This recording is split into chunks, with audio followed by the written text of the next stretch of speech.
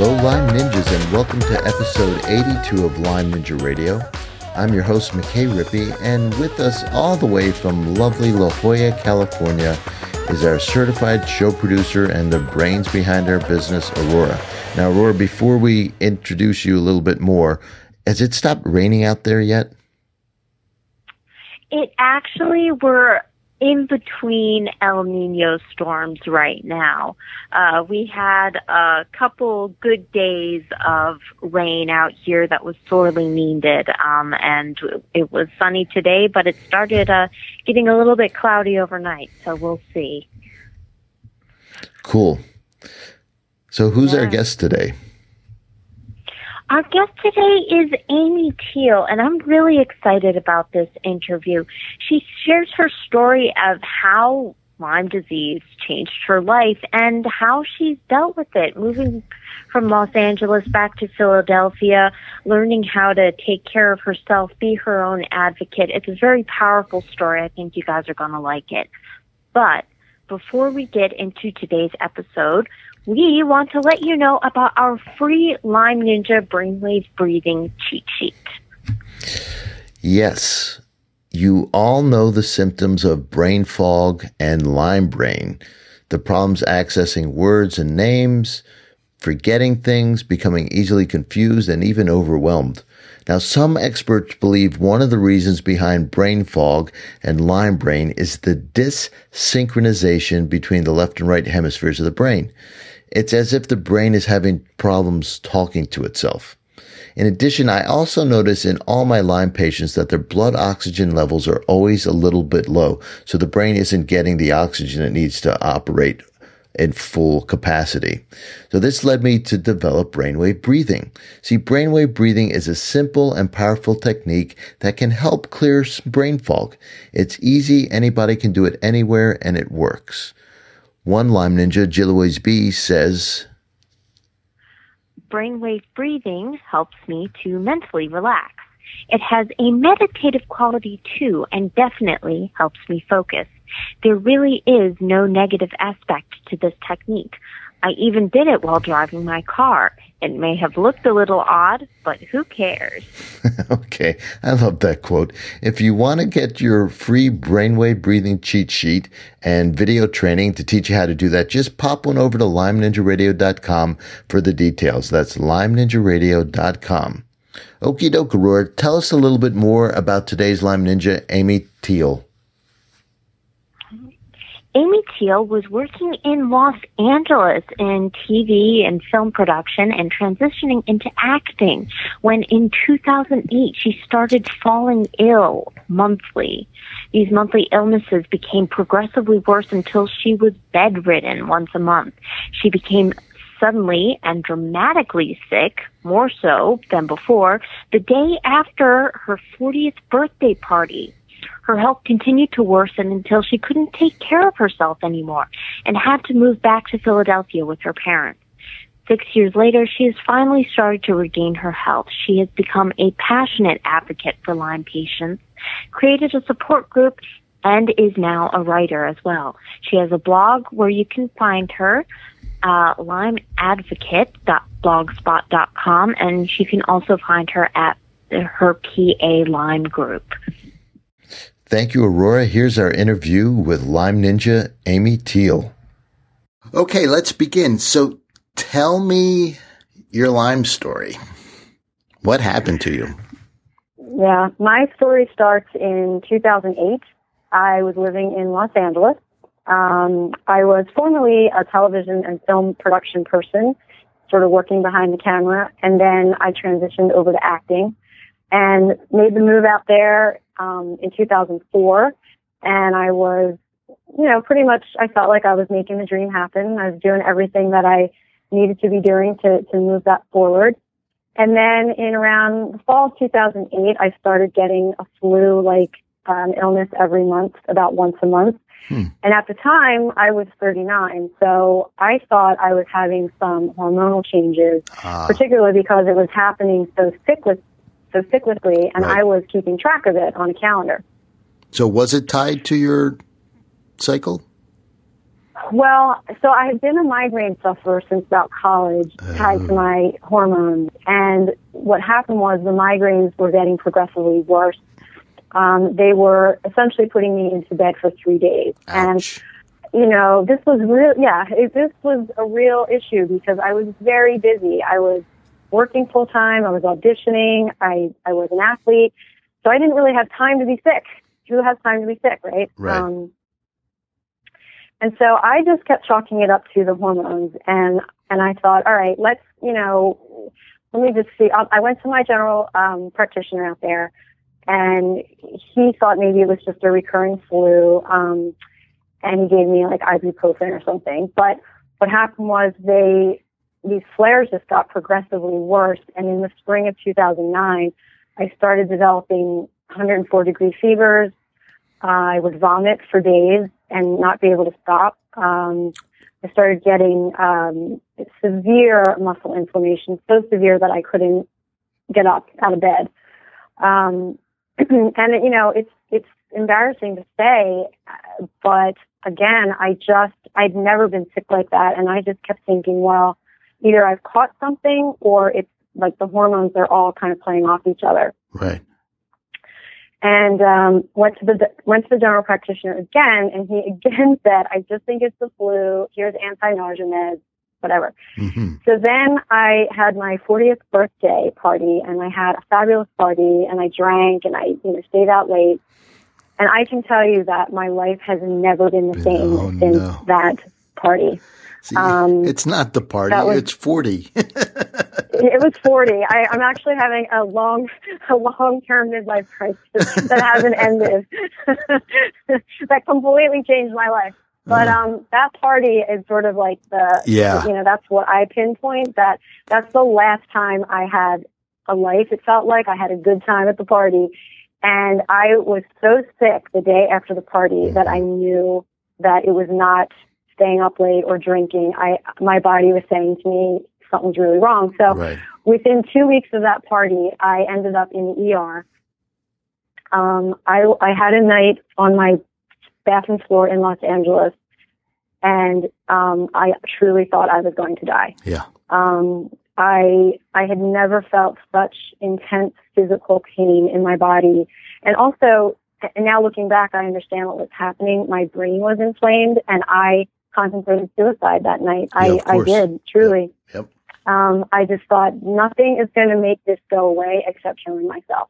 And so a friend took me to the ER, and I spent a long and scary night there, and they were just like, "We don't know what's wrong with you. You have to go see a rheumatologist." Did they give you any palliative care, any first aid? What?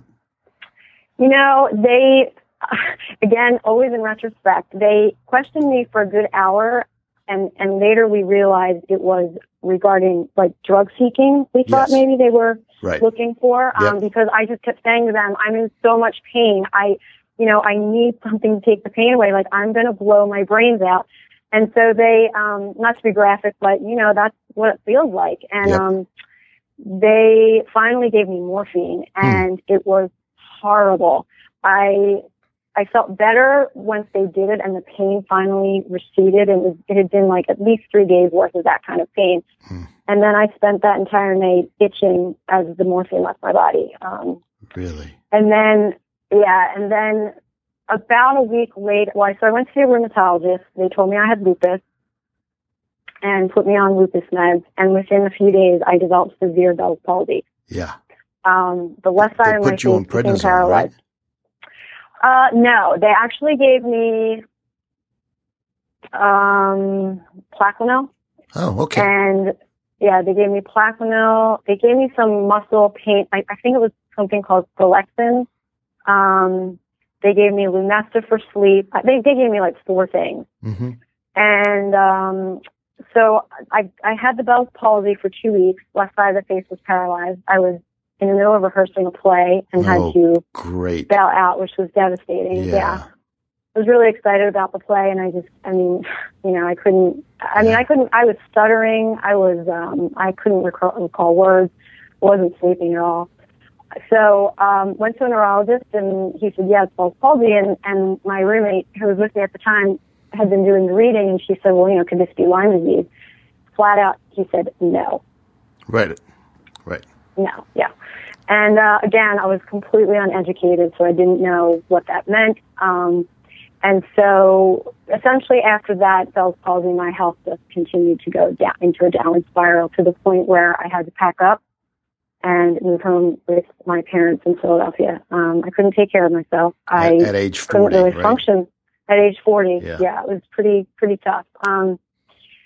So I did that, and I put my stuff in storage, and I thought, well, I'll be back in 5 months, and I'll be right back into the swing of things, you know? Yep. Ha. And thus began the next year and a half of, I saw about 17 doctors. Wow. And I continued to spiral physically, and I was intensely sick. I did get some care. I saw a Lyme literate doctor who gave me 4 months of doxycycline, and I started to get much better on that. What happened there was my white blood cell count went very low, and he sort of was concerned about that, so he took me off of it and essentially said to me, I'm not really sure what to do here. You need to see a rheumatologist. And at that point, I was pretty devastated by that because I'd already seen like 3. And I thought, well, now I'm going in circles.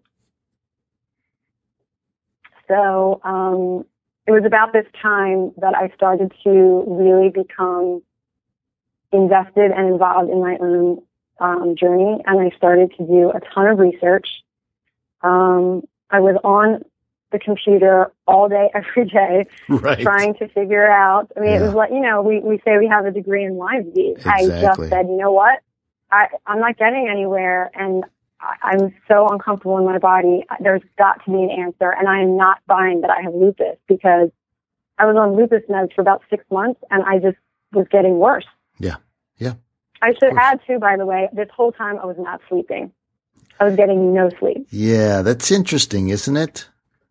I'm doing some research on the midbrain and Lyme, and I'm wondering if that's almost everybody says the same thing about their sleep. The sleep just disappears. Yeah. And you can't heal if you can't sleep. You can't. And it's like a whole other layer of hell when you are not sleeping to that extent. Yeah. I was so, and also my adrenals were shot, which I learned later, which was, making that situation worse. But yeah, of course. With no sleep, I was so sensitive to the world, and I just couldn't function on a daily basis. I cried all the time. That sleep, you can't explain that kind of sleep deprivation to someone who's never had it to that extent. It's brutal. So it went on for months, right? It was at least a year and a half that I had disrupted non-restful sleep. It's amazing you don't have permanent brain damage. I mean, serious brain damage. I know. Yeah. I know. It's and the inflammation that was happening in my brain. Yeah, the depression that brought on was so intense. And I should note that I was not a depressed person. I was a pretty positive person before Lyme, a real kind of go-getter, and it completely knocked it out of me. It's just, you're just not prepared for what this illness can do. And were you were you suicidal during this whole thing? Yes, on a daily basis. Yeah.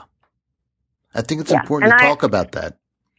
I agree 1,000%. I will say that I knew enough to know that I needed to see a therapist, because, and that's something I talk about with advocacy, is that, because there was some shame around that for me. Yeah, of course. Seeking that kind of help, and I knew enough that it was dangerous because I was having such intense suicidal ideation that I needed to talk to someone about it, and that, I didn't want to feel ashamed about that, because it's important.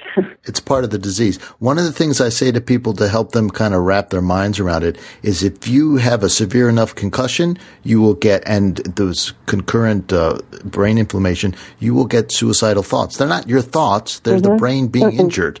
And I think if we can help people disassociate from those thoughts a little bit, you can then begin to work through the guilt and the shame. It's like, okay, this isn't all me.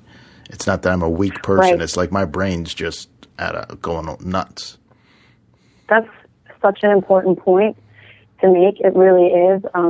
My older sister, she's been my whole family's been amazing, but my sister was very supportive, and she would always say to me, "It's not you, it's the Lyme." Yeah.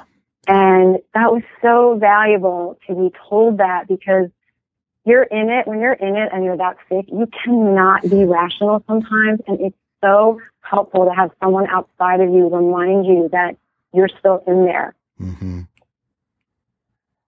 Yeah. You know? So when did you figure out that this was Lyme? Did you ever get an official diagnosis? Yeah, so from the start, my mom, God bless moms, right? She was like, "You have Lyme disease." She's like, "I know you have Lyme disease." And I'm like, "Why are you saying that?" And she said, "Well, because, we're here on the East Coast." And she said, "I know colleagues and friends who've had it. We have a good family friend who had it, like 20 years ago." And she said, "I just think that you have Lyme, especially because of the Bell's palsy." So, with all the research I did, and I had a friend who said to me, "Why don't you just write down all your symptoms and compare, with like Lyme and lupus and see kind of what makes sense." And so when we did that, it was pointing to Lyme. And I just kept, all the reading I was doing, I just kept saying, "You know what, my intuition is telling me this is what it is." So because of a support group leader, a woman named Julia Wagner, who actually is the president of PA Lyme, of which I'm a board member, she brought me into the advocacy efforts. And she said to me, "You need to go see this doctor. I know what's happening for you." Mm-hmm. And so I went and finally saw him, a Lyme literate doctor here in Pennsylvania, and I honestly feel he saved my life. Oh, he did. Yeah. He did. And he tested me at IGeneX, and I full on had babesia. And he felt that my babesiosis was actually the prevalent infection. I was having night sweats. I was having night terrors, hallucinations, like full on, right? And he's like, "We have to treat the babesia first." So he did do a Lyme test, and I believe at that time it was indeterminate. So his feeling was, let's attack the babesia, and then after that, let's see what happens. Mm-hmm. Also, my adrenals, I had like no adrenal function left. My hormones were shot. Yeah. I was being pushed into like early menopause, full on, food sensitivities, chemical sensitivities, the whole kit and caboodle. Of course. So yeah, we treated the babesia for about 7 or 8 months, and that was its own new layer of nightmare. How so? Just because it just kicked up so much, and I had a very intense healing, I feel, crisis to that. The first 3 or 4 months of the babesia treatment I felt worse than I'd ever felt, which is tough because you're treating and you're thinking, if you're in the old paradigm of, take the pill, get better, that's what you're expecting. Mm-hmm. And that's not what was happening. My body was fighting so hard to, kill the infection. And it was tough. Yeah. It was really tough. Those were some dark days. Yeah. So I got through that treatment, and then it wasn't until about a year. So the story takes a little detour, which I'd like to share, which is so after the babesia treatment, it was about another year, and I was kind of in this weird limbo where I was feeling okay, but I was still like only about 60% better. And I said to my doctor, "I really still feel like I have Lyme disease. I really want to get tested with the culture test because I really think that this is what's happening. And you have to be tested for that when you're symptomatic." And I was flaring still about every month. Back to the old pattern, huh? Back to the old pattern. So in other words, I was pretty much, instead of being sick every day, which I had been before, now I was able to sort of get through the days without being that sick. Still really exhausted, but not, really sick. And then when the flares would come, I'd be in bed for 5 days. Okay. So I said, let's please do the culture test. Please take my blood when I'm symptomatic, which she did. They got a call within days and said she's culture positive for Lyme. In the meantime, I had gone to get a mammogram because I hadn't had one. And my sister just said, look, with all your stuff, you need to deal with this. You need to get one. So I got one, and she's like, you're 40, you should really deal with this. So I did, and I thought, well, whatever, it's not going to be a big deal. I'm just going to go get a checkup. So I went and got a mammogram, and they found microcalcifications, which meant they wanted to do a lumpectomy.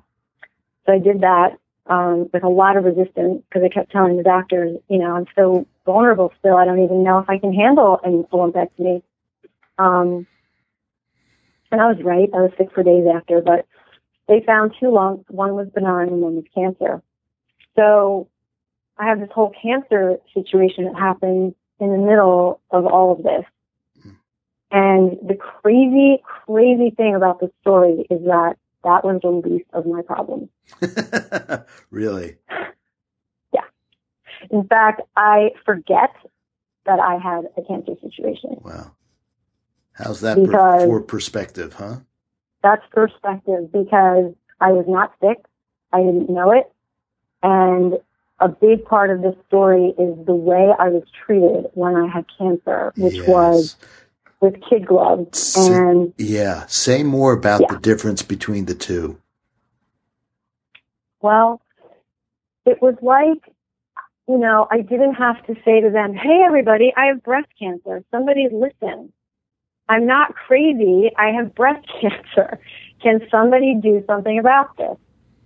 It wasn't like that. It was like, you have this little, dot in your breast. It's cancer. Here are all the ways we're going to help you. They handed me a binder with all the information I could ever need. They gave me free alternative therapies to go do. I had about 4 different doctors. It really crystallized for me. I mean, I already knew it, but it validated even more how difficult the Lyme journey is. Because I really thought Lyme was going to kill me, and I had to fight every step of the way to be not only treated with respect, but to be treated. Mm-hmm. So hang on here for 1 second. What kept you going? I mean, you've got suicidal thoughts. You're depressed. I mean, what motivated you to keep fighting through this? Do you have any idea?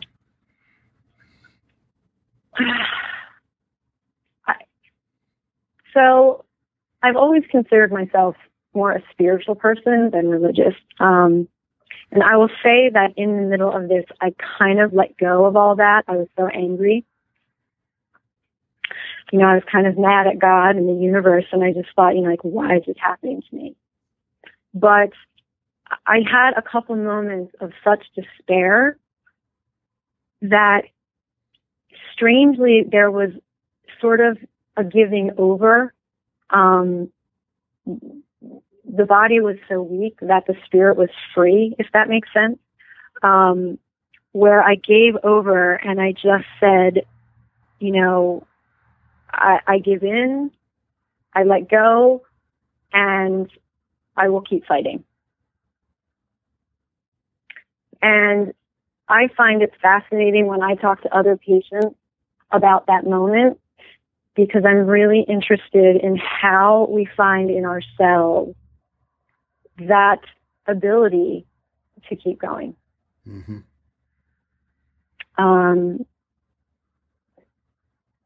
And people will say to me, like, well, how are you doing that? And I just say, well, what's the other choice? Mm-hmm. And the thing that I find fascinating about this journey is I was able to hold 2 conflicting thoughts in my head at all times, which is so strange. But one was, I want to kill myself. Right. Because I'm so sick. and the other was, I'm going to fight with everything I have in my being to live. Okay. Now, I have a slightly strange question. What was your relationship to each of those thoughts? Does that make sense? Yeah. Mm-hmm. It's a great question. I think it depended on how much pain I was in. That's an honest answer. If you asked me on a good day, I'd be like, oh, that's suicidal thoughts. That's like so stupid. Whatever. That's just the line. But when I was in enough pain that I couldn't even open my eyes or breathe, I would think, this is me. I own this. It's taking over. And honestly, again, not to be too spiritual, but sometimes it felt like this like negative influence is like this thing is taking over my body, that it almost feels like a zombie. Like you can't, when you're in that much pain, it's hard to separate the conscious thought and the pain. They feel like they're one and the same. Right. And so you identify yourself with the pain, with the suicidal thoughts. And, it's hard to differentiate, but again, when I would come out of the pain, I can separate it much easier. And then the wanting to fight with everything that I have, I think that's where the strength comes from when I'm in that much pain, and I can be conscious and say to myself, I'm in this much pain and I am still not giving up. I should say too, I was an athlete, and I really feel like some of that stays with you. I played field hockey and lacrosse, and I played both for 8 years. And there's a part of you that understands pain because sometimes you play with it. Mm-hmm. And sometimes you play through it. And also in sports, you play and practice hard, and sometimes you lose. But you get up the next day and keep going. Mm-hmm. And so I feel like there was something in that. There's something in my mentality still where I'm a fighter because of that. Mm-hmm. So you had a bit of, served me well. Yes, of warrior training. A little bit, yeah. I mean, well, 8 years. 8 years is a little bit more than a little. Yeah, I mean, it was seventh grade all the way through college. Yeah, both sports. So a lot of practices and runs and running in the rain. I always say to people, Well, and what you talked about the experience and the practice of winning and losing. That's a lot of games. And if you're on a great team, you're winning 70%. If you're on an average team, you're winning 50%. And if you're on a bad team, you're losing 70% of the time. So you learn to deal with the emotions, right? Right. And then if you're a good team, you lose big games, and it's even more emotionally painful. It is. Yeah, it's right. It's that mentality of, well, you're losing, but you go to practice the next day anyway. Yeah. Are you familiar with Carolyn Dweck and her growth mindset research? No. She's very interesting. She's mostly interested in education, but she has identified kind of two fundamental paradigms that we tend to operate out of, and we can switch back between the two. It's not a fixed thing, but one is what she identifies as a growth mindset, and the other is the fixed mindset. And the fixed mindset is, well, I was born this way. These are my traits. I inherited this from my mom and my dad. I'm the way I am. So I'm an artist. I'm a musician. I'm not an artist. I'm not a musician. I'm an athlete. I'm not an athlete. And it's fixed. And that type of mindset produces a whole set of actions and relationship to setbacks and challenges, as opposed to a growth mindset, which is more like, well, if I work hard at this, I'll get better.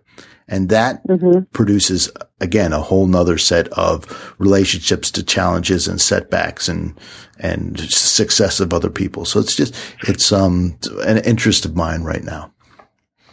That's really interesting. I definitely, can see that. And it's interesting because I talk to a lot of patients, and it's interesting to see that in them. Mm-hmm. I can sort of see pretty quickly with talking to people, kind of where they are and how open they're going to be to any advice or implementing any of that. Right.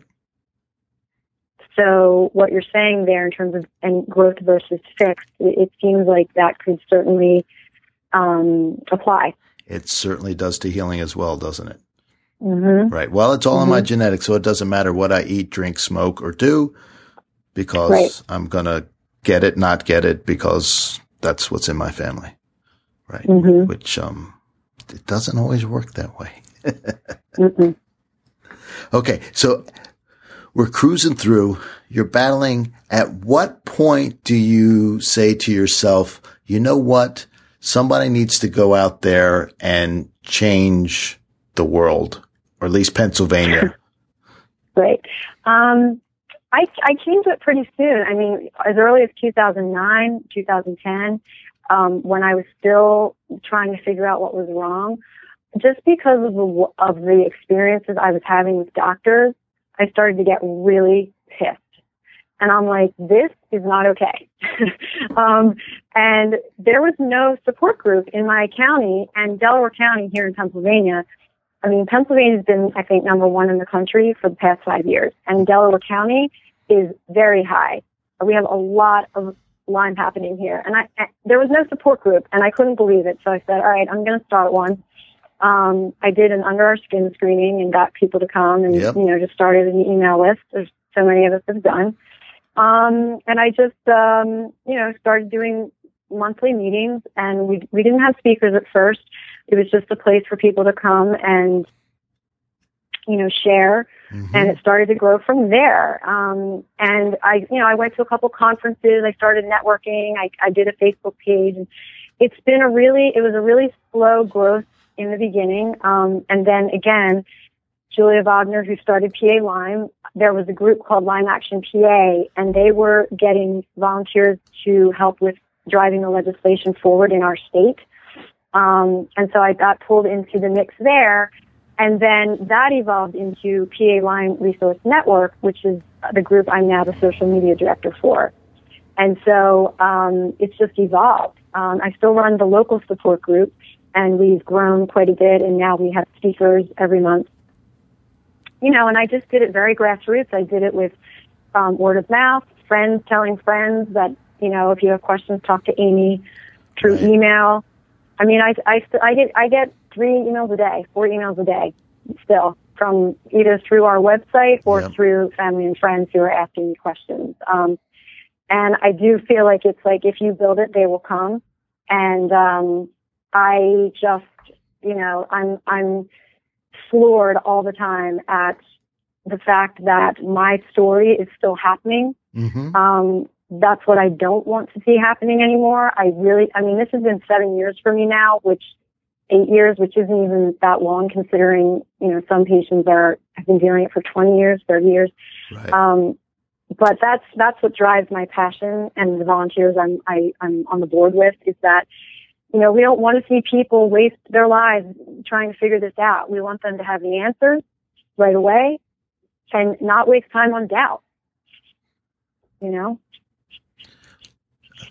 I have a question for you in terms of your support group. So we have a very young support group here too, and there's a core of about 4, 5, 6 of us right now. And it's the same sort of thing that, every month we'll get 1 or 2 new people, and some of them have stuck around, but most of them just come for a few meetings, get what they need, some encouragement and some support and some affirmation. And, then they just feel empowered, and I think go back into their lives with a little more fight in them. But the discussion we're having is that how do you begin to influence the physicians in the community who are really, no matter what, they're the front lines. People don't start talking over the fence about what's going on unless there's a problem. And really, that's kind of where we are. We're like, okay, we're doing backyard. It's like Tool Time Tim. They had the conversation over the back of the fence. It's like, that's how we're diagnosing people, because the doctors are just, like you said, no, that can't be Lyme. We don't have Lyme here. Right. Well, that's one of the mission for PA Lyme. That's one of our, the branches of our mission is physician education. So not only are we interested in educating the patients, and giving them support, but one of our goals is physician education. Now, we passed a bill or an act here last year, Act 83, that was part of that legislative drive to form a task force, and that is part of helping us drive that education from a statewide position. So it's not just us sort of working on that, but that is definitely a goal. And thus far, it's literally been individual doctors that we're talking to. Mm-hmm. There is the ILADS conference that happens. We had that here last year in Philadelphia at Drexel. That was in conjunction with PA Lyme. We were volunteers there, which was amazing because we had physicians there learning. And so that's a really key thing here to get doctors to that. We encourage patients through our support groups and through our Facebook page to talk to their doctors and encourage them to go to the conference. So that's kind of how we're doing that here and driving it here. And again, in the support group, I will encourage people if they are getting, again, this is why patient education is so important, because they're literally taking it to the doctors and saying, here's what's happening, here's the information, please learn about this. And do you get feedback that the doctors at some point listen? We do. I can speak personally. I came back in 2009, so this is 6-7 years later.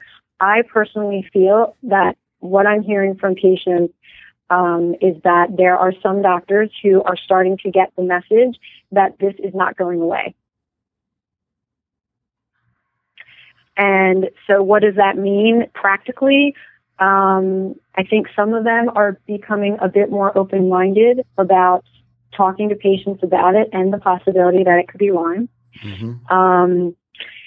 Some of them are more open-minded. I know that there have been a few who have actually made the effort and gone to the conference. I think the frustration for all of us is that it's a trickle and it needs to be a tsunami. Right. Of doctors who are being educated, because the need, from what I'm seeing from a support group leadership position on a daily basis coming to me, we just need doctors to be much more educated and available.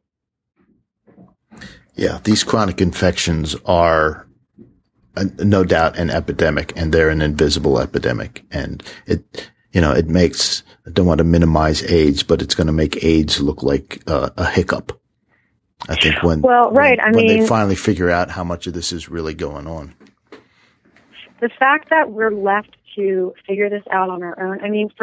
For myself, we're talking Babesia, Lyme. I then had an Epstein-Barr infection and an HHV6 infection that became active again, which is part of what made me so sick. Yeah, the fact that I'm having to figure this out on my own, mm-hmm. to me, is absolutely unacceptable. Mm-hmm. And it's the way it is. Then again, yeah. It's the way it is. Yeah. And again, going back to the advocacy, this is why we're doing what we do, mm-hmm. and why I am really passionate about talking to patients and really helping them to see that they cannot be a passive patient when it comes to these illnesses. That is the most beautiful segue. So how does one become their own advocate, especially when you're sick? How do you do that? Because that's your specialty. That's your passion. It is my passion. And, the first thing I say is, look, I understand more than anyone how hard it is to try to get your brain around difficult scientific medical concepts when you are the sickest you have ever been. However, I am telling you, your life depends on it.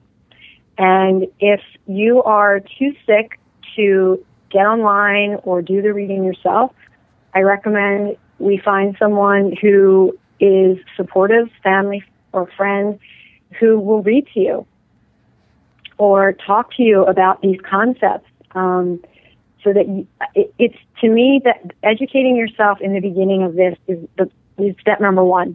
That's the most important thing, because you cannot defeat an enemy you don't know.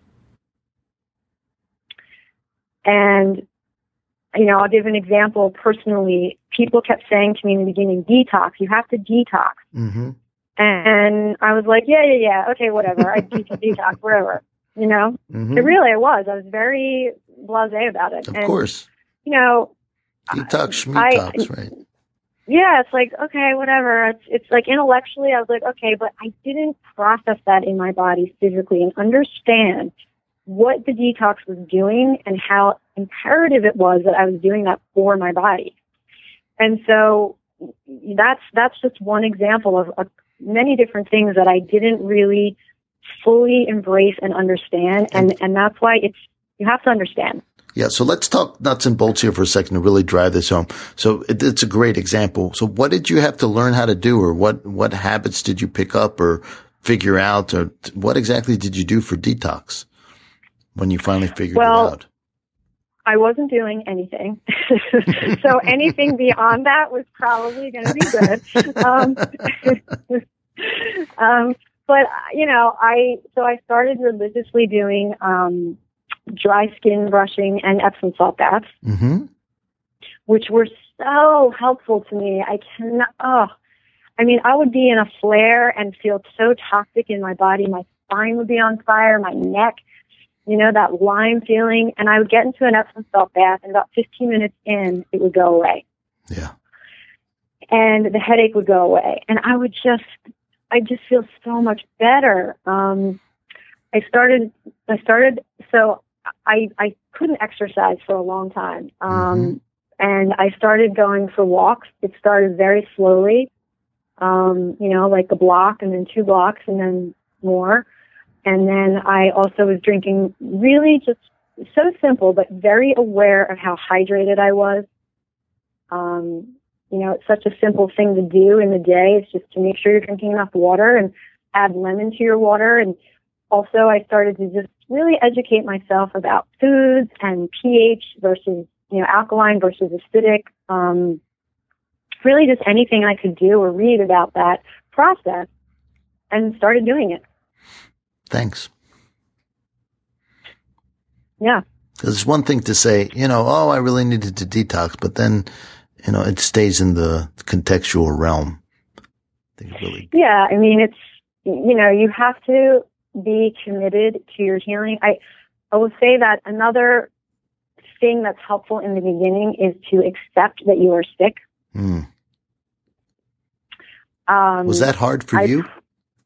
Oh, it's so hard. I was in denial. I will tell you that my stuff is still in storage in Los Angeles.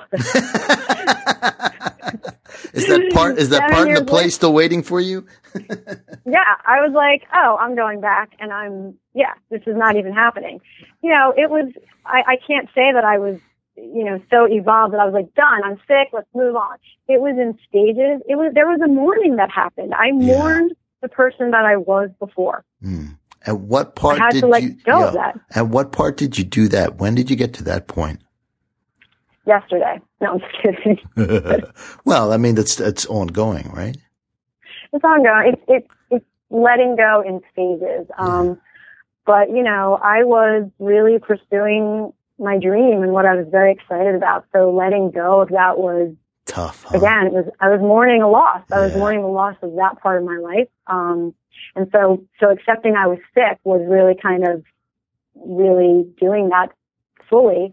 And did that help you? I'm sorry to interrupt here. Did that help you kind of put some energy into healing instead of just resisting being sick when you're able to let some of that go? Absolutely. Yeah. Which is why I think it's important to give over. And also to me, I had to forgive my body for being sick. Ah, interesting. I was so angry with my body for failing me. Mm-hmm. So angry. And so I had to accept that I was sick, give over, forgive. And man, it freed up a lot of energy to basically, I tell people, once you do that, now healing is your job. Yes. Yes.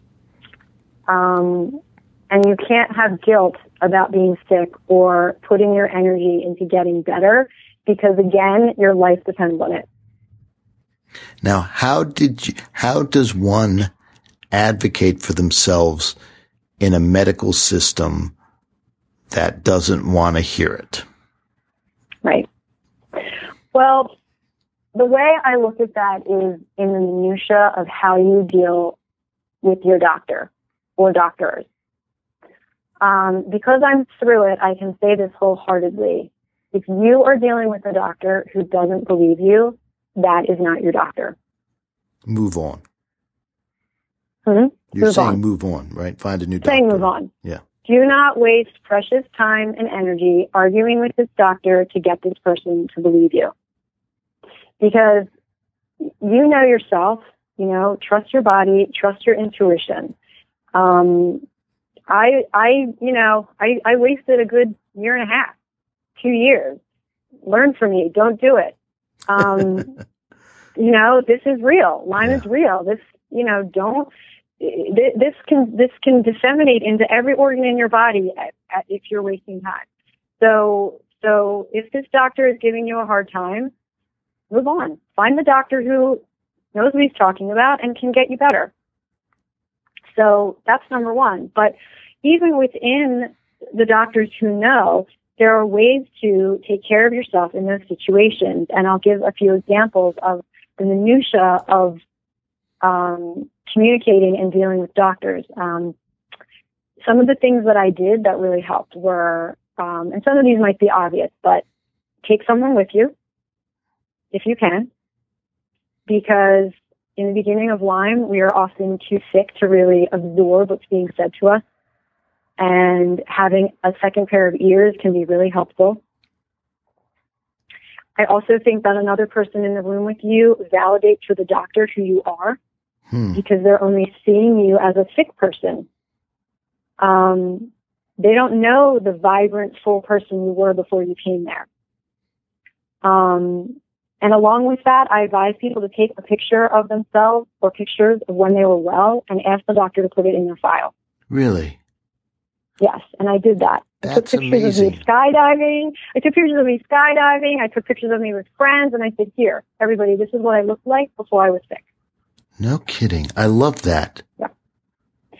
Well, think about it. They don't know you. Right. They only see you as this sort of vulnerable, possibly crying, sick person. And I feel like it makes you human. Like, look, I have something to live for. Help me get there. Right.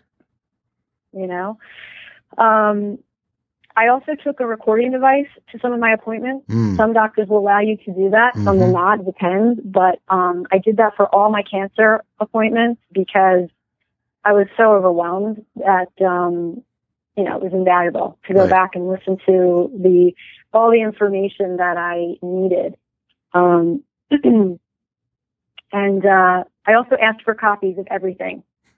Not everyone liked it that I did that, but I said, this is my information, my medical information. I want copies of everything. I want to know what you're doing.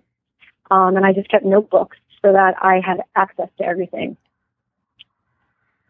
Yeah, that's smart. And the actual number results, not the just you're okay, you're not okay. Yeah, no, I asked for test results. I asked for scripts. I asked for anything that was on paper, my files, I wanted to know. And also, down the line, that's important to have because if you switch doctors or you see a specialist, you don't have to spend the time to do all that stuff. You've got it ready to go. And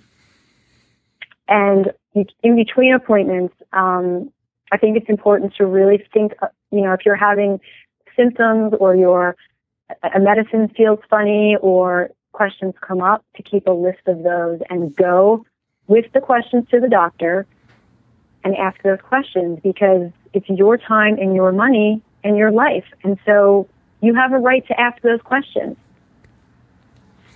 Did you use anything special to track your symptoms? I just kept a calendar and I kept a log and I just would keep a list of things that would come up and it helped me see what foods were giving me problems. It helped me see if a new medicine was giving me a problem. I think that's really important. Yeah, it turns into one big fog Or it It can. does, and it can, and then you get to the doctor and you forget to tell them something that could be a real clue, you know. Yeah. Like for instance, for me, I was super sensitive, so I was taking vitamin D, and it was making me really sick, and I couldn't figure out why. Well, it turns out that my vitamin D was in gelatin caps, and because of the herpes, I couldn't have gelatin, and I just switched to another vitamin D, and I was fine. So if I hadn't sort of sussed that out, I might have kept taking it and thinking, well, it's the lime or it's this or it's that. But really, it was just what the vitamin D capsule was in. Crazy. It's so crazy. And that's something I advise is know what's in the medicine you're taking. Don't just, the doctor says, here, take this. I'm not saying, to not take it, but I'm saying is look at the ingredients. I mean, I can't have soy. Some of the meds had soy lecithin in them. Mm-hmm. So don't take it. And also in terms of medicines, I think it's important to have a list of the medicines that you're taking on hand in your wallet and the dosages and whatever allergies you have, because I had an emergency room visit in the middle of all this, besides the first emergency room visit, and I'm on hydrocortisone, and it's important for them to know that I'm on that. So I really advise patients to write out everything that they're taking and keep it with them. Yeah. Help the system manage you, right? Well, right. I mean, and I always think, you have to remember that the doctors and the nurses and everyone, they're human too. And they're just having a day. You're just one person in many that they see. So we can't take it personally. It's our job to make sure they know how to treat us. Yeah, it really is. That's the state we're in right now. The days of the family doctor are so far gone. Yeah. I mean, especially if it's a doctor who takes insurance who's seeing how many patients in a day. Right. And that, I will tell you, that was where my paradigm shift came. I was with my doctor, who I think is wonderful. And, there was up to a certain point, I kept thinking, there's going to be a magic pill he's going to give me, and I'm going to be fine. Right. Seriously. Yep. I was like, just give me the pill and let me take it and let me go on my way. Yep. That's the underlying paradigm of medicine. That came from syphilis. And penicillin. Well, and interesting that it's very similar to Lyme. Yeah. But that started that thinking, and we've thought that we don't even know we think that way, but we all do. Even those who know better, we just can't help it. Right. Anyway, right, and this was 2 years in. Yeah. No, this was 2 years into my process. Like, I've been through so much at this point, and I'm still thinking, just give me a pill, give me an answer, and let me get back to my life. Yeah. So I'm in his office one day, and he just kind of shrugged at me. And I left that appointment, and I cried all the way home. Yeah. And that was, I kind of can say that was the day where it was like the paradigm shift happened. I was like, okay. No one is going to fix this for me. No one can get inside of my body. Mm-hmm. The person who's in charge is me. And what are you going to do about it? And that was kind of when everything changed, because I took control. I was like, okay, this is what I got to do. There's a lot of layers. It doesn't happen all at once. No, it doesn't. I do feel that these small details of small things you can do for yourself every day and when interacting with your healthcare practitioners can certainly give you a sense of some sort of control in an illness and a situation that is entirely out of our control.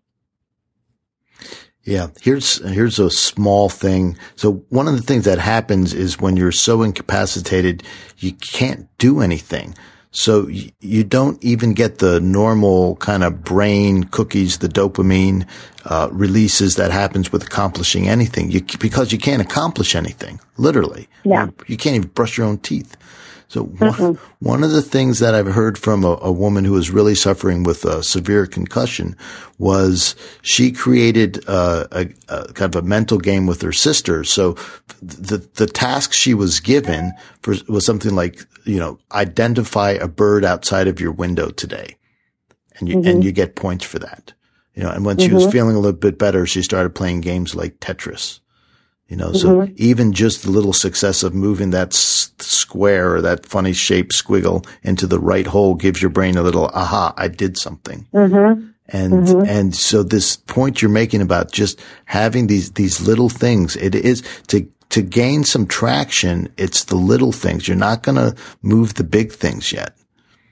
It's baby steps. Or even smaller, baby mouse steps or something. Like bring a photo, like that's such great advice. Bring a photo of your old self to your doctor. Yeah. It's brilliant. I mean, that's what's hard. Just one other aspect of this one that's so difficult is we don't heal in a constant upward trajectory. We really don't. If you want to chart it, you can't look at it that way. Right. You go forward, you go back, you go up, you go way down, you go back. It's maddening. And in a goal-oriented society, or if you're that kind of a person where, I do this amount of work and I see this result, that's not how these illnesses heal. And I was a very driven, goal-oriented person. It almost drove me crazy to accept that it wasn't going to be cause-effect. It was going to just be, your body's going to heal on its own timetable, and you need to be okay with that. Yeah. There's a wonderful audio essay I was listening to, a spiritual teacher, and he said, so many descriptions of the spiritual journey, the person arrives at the end and then they look back at their journey and the path they took magically straightens out behind them. So when they're describing how they got there, it's every step was progress, but they forget the switchbacks and the dead ends and the backwards and falling down and stuff like that. And, that's one of the things I find helpful in talking to people who are actually in the struggle right now is they remind us that no, it wasn't an easy path. It wasn't a straight, not that it wasn't easy. That's the wrong word, but it wasn't a straight path. It's like you said, healing is getting sick happens quickly. Healing happens slowly. Healing is slow. So slowly. Too slowly.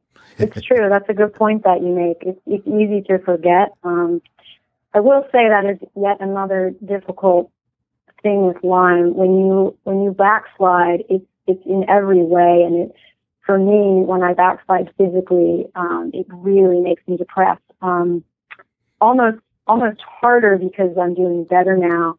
So that when I do backslide physically, you start to get scared that you're going to get stuck there. And it's a little like PTSD. You kind of feel really freaked out when you backslide physically. Yeah. It's not like it is. It is. Yeah, absolutely. Yeah. It kind of can throw me right back into that mindset of my darkest days. And that's where I'm still challenged by that. Despite how far I've come, I'm still challenged by the depression that I call my depression Debbie, and she visits sometimes, when I'm physically, especially when I'm tired, but when I'm physically feeling unwell. I'm like, oh, Debbie has decided to come by, and, so I can differentiate now, it's not me, it's just the physical part of it that's bringing that on. I love that. There's something powerful. Again, that's kind of I'm going to steal somebody's word. The gamification of the disease is give the depression, give some of these symptoms names. So it's not just me, I. It is the disease. It's something outside of yourself that you can manage, you can fight against. You don't have to fight against yourself. Now, Amy, we've been at this now for an hour. And you have been a trooper and incredibly generous with your time. And I know people are just going to love this interview. It's been amazingly fantastic. So in wrapping up, will you give the Pennsylvania details, the webpage and how they get in touch with your organization and get inspired by you guys and learn from you guys? Absolutely. So PA Lyme Resource Network, we are a statewide group. We network support groups across the state. You can find us at www.palyme.org. I'd also like to say that we are going to have a patient conference in May of this year, 2016.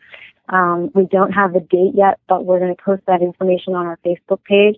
So you can find PA Lyme Resource Network on our Facebook page, and we'll be posting the patient conference information there. Oh, cool. I want to promote that. So. Yeah, it's going to be a great conference. We're going to have great speakers. It's going to be totally patient-oriented, which I just love, and I think people are going to get so much good information out of it. Fabulous. Absolutely fabulous. Yeah, we'll really empower them. Super. All right. Oh, and I actually forgot my blog, too, if you're interested. My Lyme story is there. My Lyme story is there in greater detail. It's Lyme Advocate, which is ADVOKIT.blogspot.com. Okay, say that one more time. It's Lyme Advocate, ADVOKIT, all one word, lymeadvocate.blogspot.com. All right, perfect. You're a powerhouse. I can't imagine you being sick and in your bed. I'm trying to not be there anymore. Anything else? Going to give you the last I don't know. word. I feel like we covered a lot, but yes, we did. I think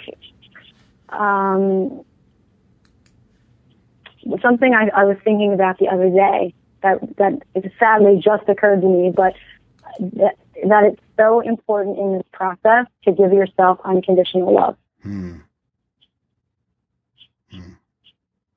You know, because, and like I said earlier, just do away with the doubt, because it's a waste of your energy, and you know what you're fighting. So use your energy to heal physically, emotionally, spiritually, so you can get back to, you know, making your mark on the world. Yeah, that's brilliant. Brilliant. Thank you so much. Thank you. It was so nice talking with you. I can't wait to meet you in person. Okay. Hopefully we will get to do that. All right. Likewise. Okay. Take care. Thank Good night, you. Amy. All right. Bye-bye. Bye-bye. This interview really resonated with me. I thought Amy had some really powerful points to make. And one of the things that I want to highlight is her emphasis on creating a paradigm shift. Now, she was talking about it in creating a difference in how she saw herself and how she saw herself being sick with Lyme disease. But I thought that her suggestions, especially, for example, giving your doctor a picture of yourself when you were healthy, that really helps create a paradigm shift for doctors, for them to be able to see the healthy person that you once were and that of what you're trying to be. Yes, it is.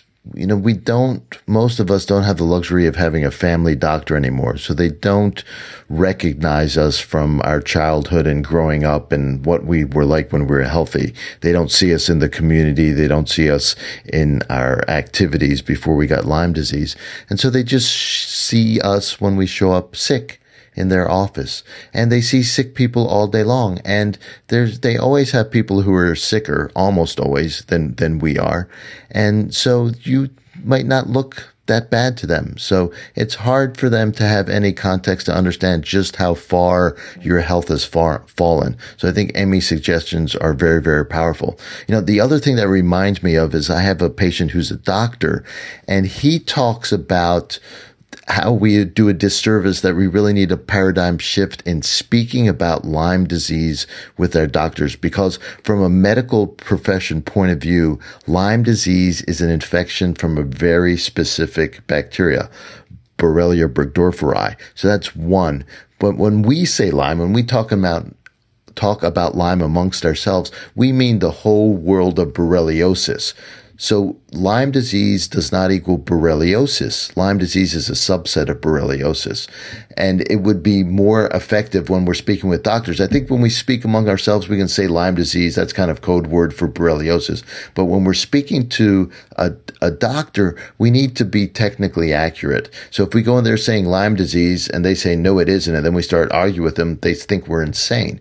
But if you say borreliosis, that kind of opens up their brain to think, okay, maybe it's not the Borrelia burgdorferi. Maybe it's a different Borrelia, the Borrelia miyamotoi, for example, or one of the other dozens of Borrelia that have been identified. So I think that's a very subtle but important point.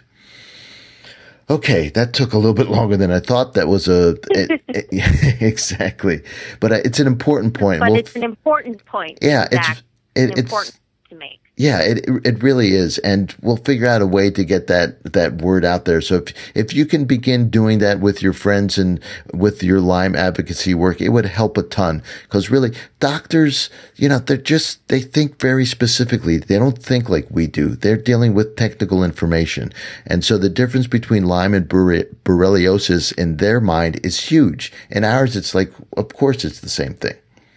Okie doke. If you need more Lyme Ninja in your life and interesting conversations like these, subscribe to us on your iPhone or your iPad. That way you won't miss out.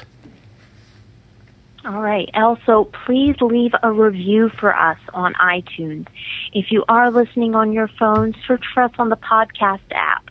Type in Lyme Ninja Radio. You should see a big green ninja button. Tap on that. It'll take you to another screen with all the episodes on it.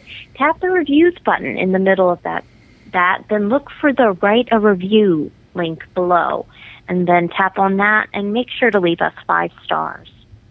Yes, it's a little bit convoluted to leave a review on iTunes, but if you go through the trouble of doing so, we'd really, really appreciate it. It's important. By leaving a review on iTunes, you help us move up the iTunes rank. That means more people are going to find this podcast and the great information that's here. Guests like Amy Teal and our other Lyme experts.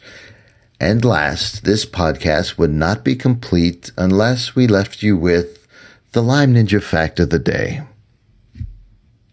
Did you know ninjas can alphabetize M&Ms?